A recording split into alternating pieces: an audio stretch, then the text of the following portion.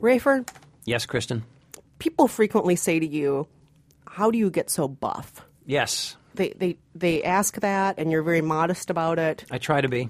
What do you usually tell them when people say, why are you so buff, Rafer? I'd say it's mostly eating my children's leftovers. It's a nutritionally packed diet of yesterday's fish sticks, broccoli with butter, about a quarter cup of applesauce, and the toast with fried egg on top. Man, I want to go back to your house and eat. Yeah. Yeah, that sounds delicious. Often too, if you ever come to the office, Kristen, you'll see all of that packed together along with possibly some leftover Chinese food in a small Tupperware, and that's my lunch. Oh, that's how you get so buff. I call it the garbage disposal lunch.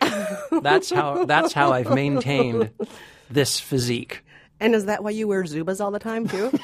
Yeah, that's right. Just to show it off. Well, of course, the reason I'm asking all these questions about why you look so buff all the time, Rafer, because Pain and Gain is in theaters Pain today. and Gain. It's the movie that shows the dark side of bodybuilding, but not in just a roid rage sort of way, in a more criminal sense. Yes. And we're also going to be talking about another movie coming out today called The Big Wedding, star-packed, and we have a very special guest named Kate Contino-Cowett who's going to come on and talk with us about that movie. But before we do that, let's introduce ourselves. I'm Kristen Meinzer, producer for The Takeaway. And I'm Rafer Guzman, movie critic for Newsday, and this is Movie Date. There's nothing left to talk about. Let's horizontally. Let's get physical. I wanna get physical. Well, Rafer, we've talked a lot about being buff. Yes. And so I think let's just jump right into this movie that's all about buffness. Where'd he go? You see him? Where the hell is he? There he is! You got the wrong BMW? It's two exact BMWs. I told you to check the license It plate. was an honest mistake. So we thought it was the same car. It looked exactly the same. I can deal with his impotence. I cannot deal with your incompetence. Okay, so this is Pain and Gain, based on the true story of a group of criminals in Miami, bodybuilding criminals, who are working at a place called the Sun Gym. They became known as the Sun Gym Gang. They decided, Daniel Lugo and Adrian Durball, who are the two main ringleaders, decided they were going to kidnap a rich guy, torture him into signing over all his assets and money to them, then just going to move into his house, live his life, spend his money, and of course they would have to kill him. Of course. This is the plan. It doesn't go quite as well as they imagined, but it does work, surprisingly enough. So well, at least, that they decide to do it again. Again, this is a true story based on a series of articles from the Miami New Times by Pete Collins, and it's now what would you call this? Sort of a wild, dark, wacky comedy. action black comedy directed by none other than Michael Bay, best known for the Transformers films. Yes. The cast is Mark Wahlberg in the lead as Daniel Lugo. Frequently without a shirt. That's right. Frequently without a shirt. I always say, what's the point of Marky Mark in a movie if he's got a shirt on? And he knows it. And he has no shirt on in most of this movie. Zubas and no shirt. Many people have no shirt on in this movie, including also Anthony Mackie, who plays Adrian, and Dwayne Johnson, The Rock, as Paul Doyle, which is a fictional sort of composite character, not a real person from the Sun Gym Gang. So, did you know this was a true story when you went into it, Kristen? I had no idea what this was going to be about when I went into it. Okay. I knew there were bodybuilders. I knew there was crime. I didn't know that it was a true story. And the opening of the movie tells you straight off the bat, this is all based on a true story. And there are actually points in the movie where it pops up again on screen. There's just text on screen saying, remember, this is still a true story. This is still a true story. Yes. And there are some remarkably strange things that happen in this movie, most of which are true. I think the real point of this film, I think what captured the filmmaker's imagination out of the series of articles was how outrageously stupid the three guys are. They are very dumb. Incredibly dumb. And I have to say that there is a great cameo by there's a motivational speaker that really gets them going early on. Johnny Woo. And yes, and don't be a don'ter. That's Be- right. Be a doer. Don't be a don'ter. Do be a doer. And Ken Jeong plays that. The inimitable Ken Jeong with two great slogans on his giant poster, his banner. One is "Your friends are losers," and the other is "Get off your lazy American ass." And I feel like that quote, in some ways, kind of hints at what this movie is trying to be. This movie makes a lot, at the beginning at least, of being kind of an indictment or something of American materialism, American greed, this idea that it's your God-given right to have a flat-screen TV and a McMansion and a nice car, and if you don't have that stuff, someone has ripped you off. And and Daniel Lugo keeps saying, I need money to match this body, man. And he also has these great phrases, these great sort of tautological catchphrases that are meaningless, like, the only way to better yourself is to improve yourself. The key to repeat business is new business. So he's got all these great slogans, and he picks this guy played by Tony Shalhoub of Monk of the Monk series, who is great in this movie. By the way, he picks him. He's a local deli owner, somewhat rich. He's not a billionaire. He's kind half of Colombian, half Jewish. half He Jewish. has money in offshore accounts. He's got Yeah. a giant mansion. Yeah, he's made some investments. He's running this deli near the Miami airport. Victor Kershaw is his name, not his real name in real life. They kind of adjusted his character a bit. So initially, when I was watching this, I was really taken by the energy in it. I mean, it was wild and loud and funny. You loud. were laughing. Yeah, and I was surprised at how dark it was willing to go. Were you with it at the beginning at least, or what? You seem to think I didn't like this movie. I can tell by I felt that there came a point where you and I saw this together. I was the only one laughing between the two of us. You looked a little straight faced during some of the scenes, and I was to one side guffawing. I would say during the first 10 minutes, I agree with you. I thought, this is some fun, wacky energy. And it does this thing that, okay, I'm never going to do this again, but I'm going to compare a bodybuilding movie to Goodfellas. So, you know how in Goodfellas, you start off with Ray Liotta narrating, and then you have Lorraine Bracco narrating, then you go back to Ray Liotta narrating. In this movie, they do the same thing, only they hand the narration off about 14 Yes, times. right, And right. eventually you're like... The stripper, the businessman, the cop. Yeah, everybody, at one point, you're just like, hold on, whose story is this now? How many more times is this story going to be handed off? Right. I'm tired of this baton race. I don't, like, who, and it just...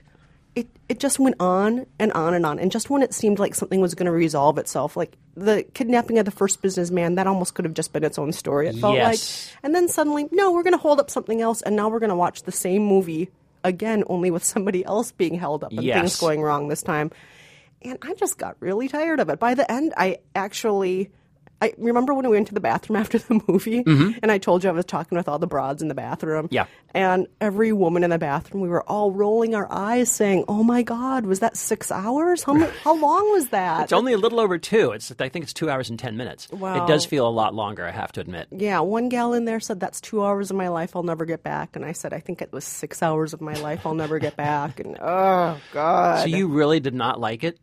No, I mean, I think it would have been great if they would have made it tighter, snappier. It Yeah. starts off with snappy energy, but then it quickly just kind of goes all over the place. I would say the one thing I really want to point out, I don't know if you would agree with me, and I'm going to be interested to read the reviews. I thought this was a fantastic performance from Dwayne Johnson.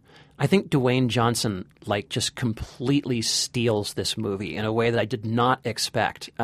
He plays sort of a childlike, hulking ex-con, very Very sweet-tempered, Christian. born again. He loves Jesus. And Yes. he wears T-shirts every day that say that he loves Jesus. That's right. In case you don't understand based on his acting, his T-shirts, so many T-shirts about Yes. Jesus. While he's babysitting their kidnapped torture victim, he's always thumbing through a copy of Christian Camping magazine.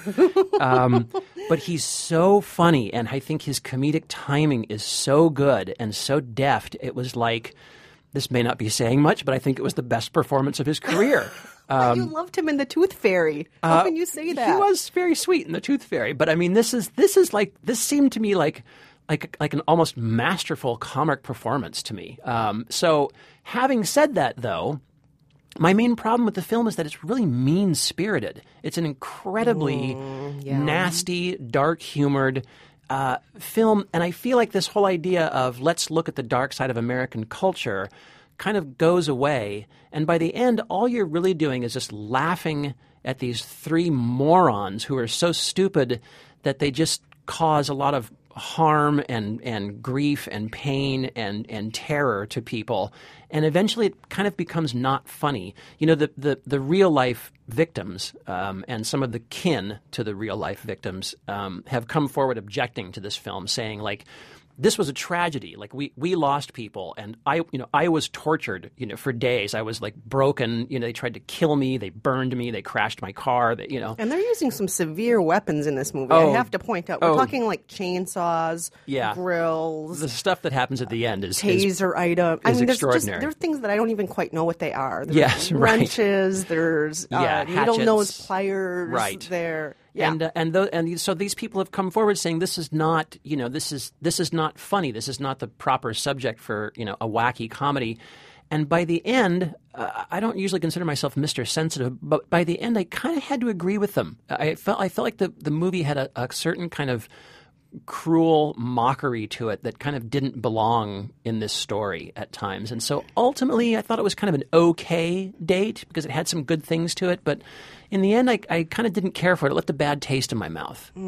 So not a good date for you. I was sort of split down the middle. I gave it 2.5 out of 4. There were So you liked it better than me. I liked it better than you. Yeah. I didn't think it was a complete waste of time, but kind of an okay date, I would say. I'd say that it was not a very good date. Okay. I think this is going to have a long life on one of those dude channels. Like, what are the Spike? Like Spike TV. Maybe. It'll be on reruns on Spike TV for the next 80 years. Could be. People will be fine. Could It'll be. be on. But I really wish I would have liked the movie better because, like you, I thought some of the performances were great. But in the end, not a good date for me. And just a way too long date. When you want to excuse yourself from the date, but you can't leave the date because he drove. I guess maybe so. Yeah, that's how I feel about this. All right, but let's move on to something that's maybe full of a little bit more love and a little less hate. Okay. We have The Big Wedding, and we have our very special guest, Kate Contino Cowett. Hi, Kate. Good morning, Kristen. Thanks for being here, Kate. How are you? I'm doing well. We brought Kate along to this movie because she is a newlywed, and we thought she could bring some fresh memories and insights from her own wedding to this movie. But before we start talking with Kate, let's play a clip of The Big Wedding. She cheated on you first. What? What? Why? What do you mean, why? What's the rumpus? How could you? I was really very unhappy at that time. What about me? Well, I don't really care about I you. know you don't. Listen, I don't know what to say. It was practically an accident. It was a long time ago, it was. And now you all have a wedding to go to? I feel so used. Rafer, you weren't able to make the movie with me and Kate. No, I was not able to make this movie. We had a freelancer do it instead, which I gladly handed off that assignment. I was not expecting great things, but it is quite a cast, right? I mean, it's De Niro, Robert De Niro, Diane Keaton, Susan Sarandon, Katherine Heigl, Yeah. Robin Williams, Amanda Seyfried, Oh, Topher Robin Williams? Grace. I didn't know that. Yeah, it's just star-packed. This Yeah. is a star-packed movie, and it's highly improbable. It's ridiculous. It's based on a French movie, actually. We have an ex-husband, ex-wife, played by Robert De Niro and Diane Keaton, and they have to pretend to be married again, even though they're exes. They have to pretend to be married again because the biological mother of their adopted son is coming to town for their son's wedding, and she's a very uptight Catholic, and she doesn't want her son getting married when there's divorced people around. She wants everyone to have solid marriages and so on. So they're going to pretend to be married again. One of the big problems is that Robert De Niro has a girlfriend, a living girlfriend played by Susan Sarandon. Ah. Yes. And so, of course, wackiness ensues. Before you know it, everyone's sleeping with everybody. Everybody's fighting with everybody. Yes. And there are a lot of lies that might have to be resolved through complicated situations and through love. You're making it sound better and better. So, should we find out how Kate feels about this movie first? Yeah. Okay, Kate, tell us how you feel about this movie. I have to tell everybody, Kate and I did have a couple of Cosmos before we saw it, though. I think the Cosmos and the cast were the only saving grace of this movie. I mean, they're terrible people. The characters themselves are terrible. Especially the adults, the parents. They're just horrible people with... I mean, their only redemption is that they actually care for their children and each other. They're just really terrible at showing it. And if the cast had been of any lesser quality, I would have probably asked Kristen to leave. I mean, it's just ridiculous. Here's one question. I'm just, again, since I'm ignorant of this movie, but listening to Kristen's synopsis, we've got the biological mother who's a strict Catholic. Why does she have a son that she is not the mother of? So there's this little clip where they, remember those commercials when you're a kid, like Save a Child? And I feel like Susan Sarandon actually pitches for one of them. I'm not sure. But so they like, they somewhere in their marriage when it was falling apart, they see this commercial with this like maybe 6-year-old version of their youngest child, Alejandro, and they adopt him. And so the mother, this Colombian religious mother, chooses to give him the better life in America. Oh, I see. Okay. So they have 2 biological children who appear to be in their mid-30s and 30. Mm-hmm. And then they have this third adopted child, Alejandro, who's probably mid-20s, getting married to Amanda Seyfried's character. I see. And so the biological mother seems to have been in his life his whole life. Like there was phone calls and visitations even after his adoption. Oh, I see. Okay. All right. And so, I know, ridiculous. Yeah. The look on your face, Rafer, if only we could hear that on the radio. I know you're just thinking this premise makes no sense. How is this actually a movie? Yes. Yeah, I know. It's totally ridiculous. And then on top of that, we have the 3 kids. As Kate was mentioning, we have one adopted, 2 biological kids who've always kind of had issues with the parents because Dad, played by De Niro, is kind of a slut. He's an artist. He's a sculptor. He's never been very faithful, not just to his marriage, but to his family. And a lot of this is really about the adults, not about the kids. And then as far as the kids go, there's some wackiness there. There's some sex. There's some other things. But it's really most of the wackiness and sex, I would say, the parents. Would you agree with me, Kate? Okay. Yeah. I mean, the middle child, played by Topher Grace, is a 30-year-old version who's also... a baby doctor. He delivers babies. What's that called? OBGYN? Yes. Okay, so he's a 30-year-old version who's also an obstetrician. And, I mean, it's just ridiculous. It's Topher Grace. You can almost see that 70s show character, his awkwardness shining through in this adult version. And I think that's actually true for a lot of the actors you can see earlier roles, which was disappointing. But, so, I mean... why was that even in there? What did it add? I mean, is it the damage that his father inflicted by being unfaithful? Did that happen at some quintessential point in his life? Right.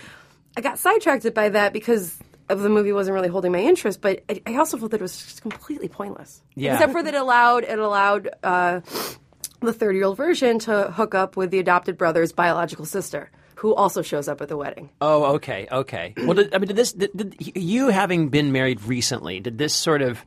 was there anything that kind of connected with you or resonated with you that because a lot of times for instance if I go see a movie about kids, even if the movie is just total garbage, there's going to be at least one scene where I go, "Aw," because I got kids too. They always get you somewhere. Was there at least anything in this movie that kind of got to you? Yeah, let me start by saying that I love my family and my in-laws. Blessed with amazing parents on both sides. But there was a scene in the car with Amanda Seyfried and the fiance, and they just look at each other after some crazy situation at the country club, and can we elope now? Right. And I mean, my husband and I must have said that, 100 times. I mean, not that we really wanted to. It was very important to share our big day with our family, but it's really stressful. Oh, I mean, and is that what does this movie get into that? Because that's what I remember about the wedding was the planning. I actually felt like it ignored that aspect and really just focused on the drama between the parents. Oh, okay. Both the bride and the groom's parents had a little bit of drama in this movie. Oh yeah, absolutely. So it sounds like you said it was based on a French movie, so it's probably one of these kind of French Boulevard comedy, play kind of things, right? The French are weird. The French are weird. The French are The weird. French movie is called Mon Frère c'est Marie. I can't pronounce French. I'm sorry. Nice try, everybody. though. That's really bad. I sound like Chef Boyardee. I'm sorry. That's how I do every language with my Chef Boyardee accent. Mon frère, sorry, Wait, was Chef Boyardee French? No, I thought he was he's- Italian. Whatever. It's all the same to me, over there. The French would be horrified to hear you drawing comparisons between their cuisine and SpaghettiOs. Oh, delicious.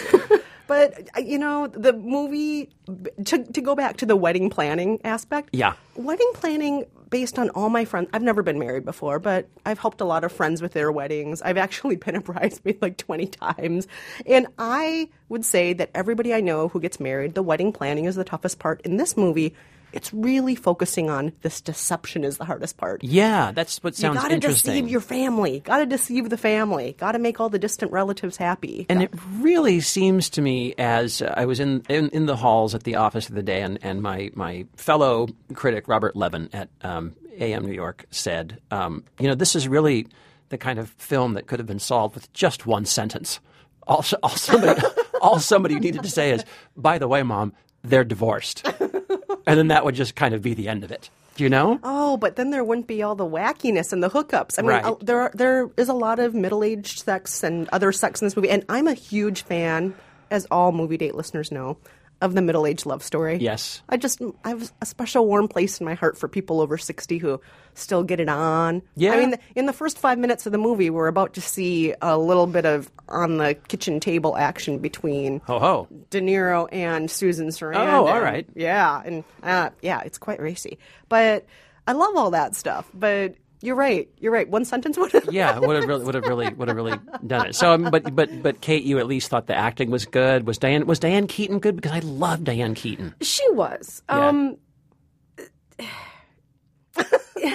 Wow, really, we're pulling teeth to get anything good about this movie. Diane Keaton gave a really good performance. I believed her as this like horrible / loving mom who had been horribly hurt by the love of her life and her best friend.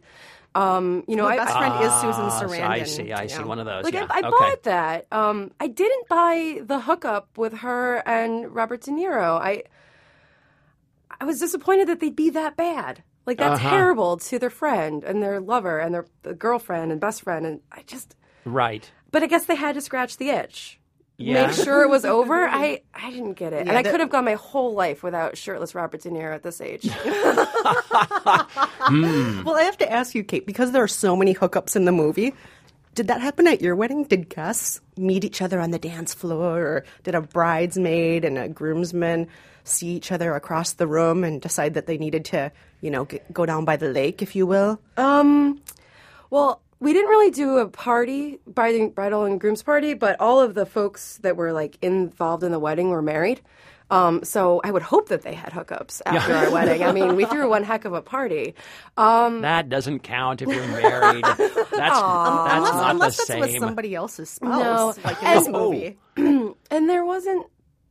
I mean, I couldn't say yes. I don't think so. I haven't heard any like tawdry stories about things that happened at our wedding. You would have heard. I think you would have heard. So. There also wasn't like a big hotel contingency. We got married in Brooklyn, and most of the folks lived in Brooklyn or commutable distance. And the second one was at my parents' house. The folks that came from out of town, we all like camped on the side yard, and everybody else went home. So 2 weddings. 2 weddings. Yeah, wow. 2 Okay. weddings, no funerals. We wanted to hopefully. make sure it stuck.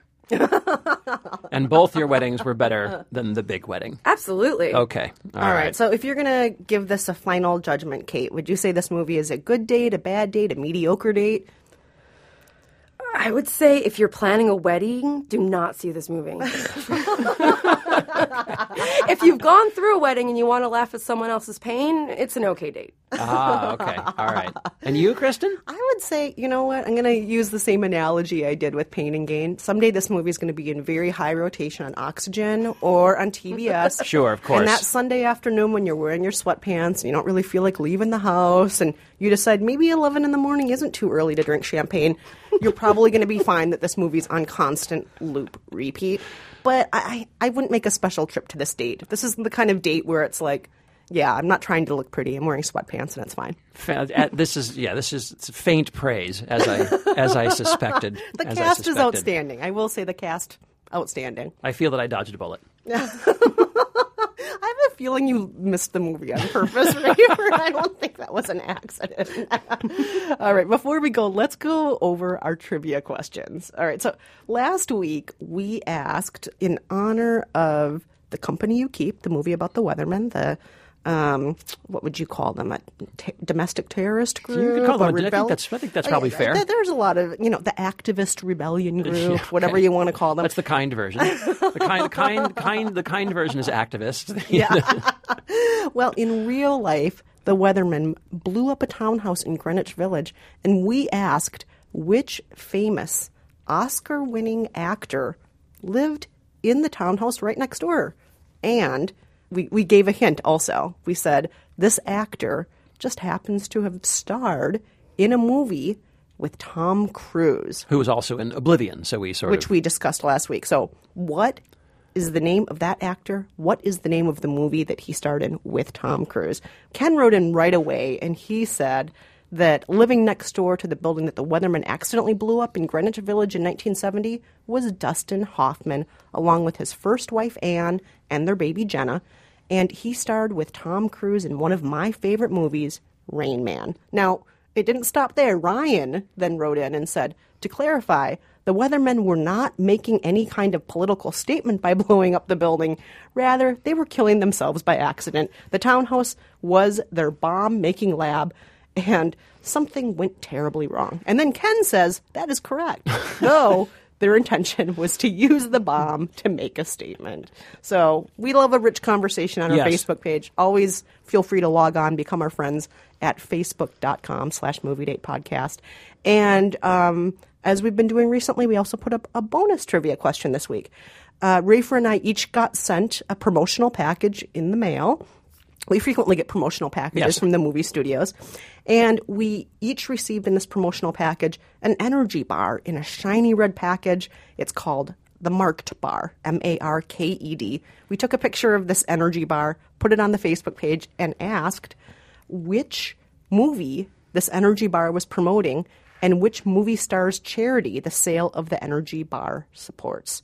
The very first person to write in, and very, very quickly, our good friend and longtime listener, Sean Proctor, wrote in that it was Pain and Gain and Mark Wahlberg. Yes, good job. Thank you, Sean. Thank you for writing in. I thought we'd lost you since I was so mean to you about that one question that you asked a long time ago. Which was about steroids. Which was, by the way, about steroids and performance-enhancing drugs. So I apologize if I was dismissive of that. But I'm glad that you are still with us. I've been looking for you. Yes, we love you, Sean. So thank you. Also, so here's one for Sean and for anyone else.